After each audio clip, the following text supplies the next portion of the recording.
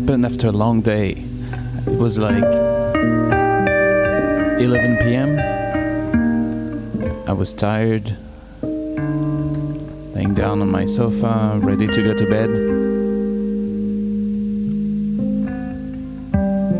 Checking in messages and stuff on my smartphone.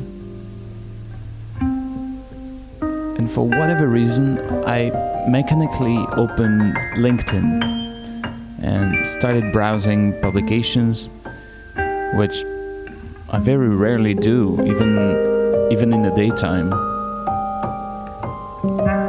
Scrolling down a couple of times, and here it was. The perfect trap in my feed.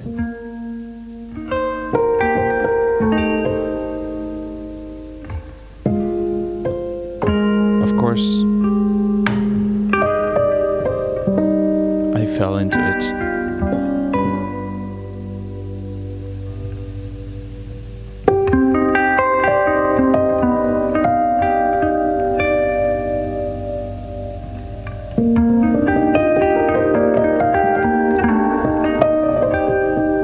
My name is Camille.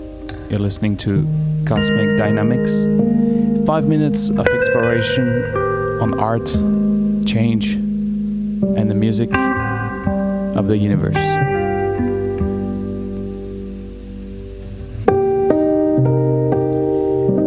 So there was this post from Nestlé Nespresso with the CEO promoting a new carbon neutral program they're launching, featuring, all the usual greenwashing and shaky commitments we sadly got used to. And the post had received a lot of likes and support comments already, almost exclusively people praising Nespresso's efforts and sustainability initiatives. It was really sad to read and to realize how far these people are from realizing what's actually going on in the coffee world. But anyway, I methodically applied all the things we preach at Cosmic, made a couple of mental notes, shut down the phone, and went to bed.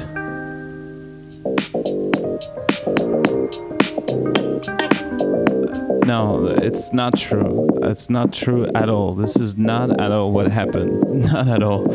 I totally fell in the trap. I lowered the guard, and I'm really, really sorry about it. I'm sorry. I fell in the trap. I was tired, okay? I was really tired. I'm not being cranky. I just hate this party. Think I might as well spend a night in hell reading Torture magazine than pretending I'm one of you. They move wild and kill. Yeah, backtracking a little bit, I read the posts and 20 or 30 comments. There was this voice in my head saying, "Don't go there, Camille, don't go there." And so I ignored the voice. I kept reading. And I started feeling something visceral, something instinctive. The voice got louder and louder. It was too late. Can I resist this? It's the kind of beat I just can't dismiss. I clicked on the post and yes, I responded. I'm sorry. I failed to resist the temptation. I spent 20 minutes of my life commenting on Nespresso's announcement. I did write this paragraph with love and respect, and it felt good at that moment because my response is pretty solid and it's quite hard to argue against what I said, so I felt like, yeah, ha, good luck answering this. And a few seconds later, after I posted my comments, the voice was more like, "Oh no, Camille, what the hell did you do?" Bad, really bad. Can I resist this? It's the kind of beat I just can't dismiss. 20 minutes of my precious evening time, then 10 more minutes thinking about it and pathetically rereading my post and other people's comments. I mean, how bad that is. And then at least 30 minutes banging my head against the wall for having fallen in the trap. I got to bed swimming in regrets with a bitter taste of contradiction in my mouth. Ah!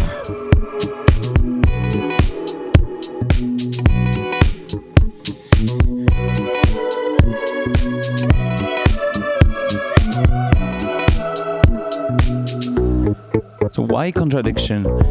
Well, because what I did is exactly the contrary of what I'm advocating for, of what we're talking about here at Cosmic, of what we learned from our research on change communications, on how the mind works and paradigm shift. It's like, for minutes, I forgot all the things we preach. And I will map the different parameters of this contradiction in the next episode, so we use this case study to its full potential and make something productive out of my sin.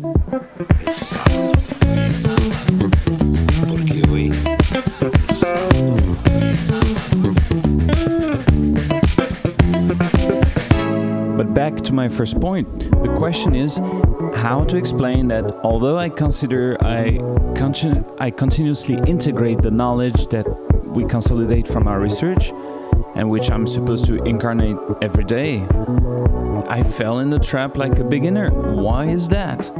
Why is that? Well, how to say it? It's because I think because knowledge is useless. Knowledge is useless. Knowledge is useless unless you apply it. Yes, okay, that sounds obvious, but it's not.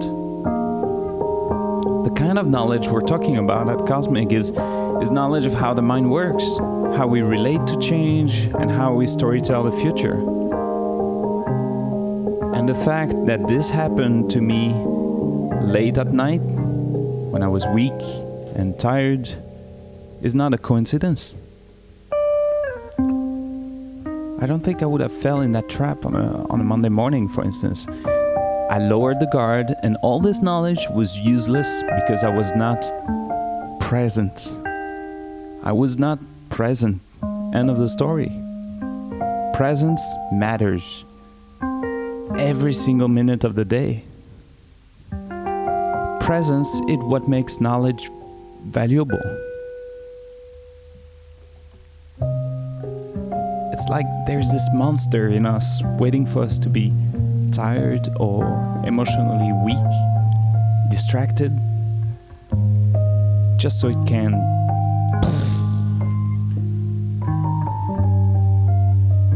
presence matters every single minute of the day.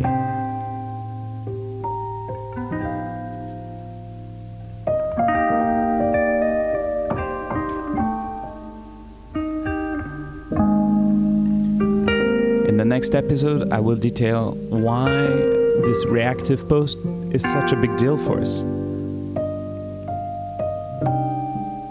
In the meantime, since we're talking about coffee and monsters, I am featuring the work of artist Stefan Koenig. He draws monsters from coffee stains. I love his work.